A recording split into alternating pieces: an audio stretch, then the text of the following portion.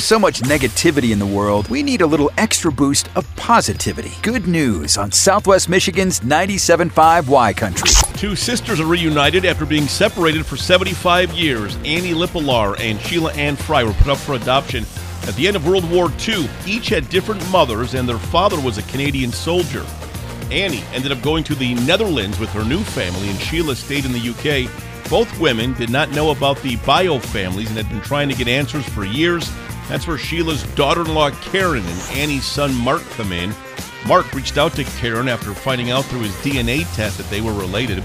Thanks to the women getting tested, Annie and Sheila discovered they were half-sisters. A meeting was arranged, and Sheila says, "We have the same hobbies and the same medical complaints. It's very strange." They both agree that seeing each other is like looking in the mirror. The two will have a hard time communicating since they both have difficulties with technology, but they say they will make it work.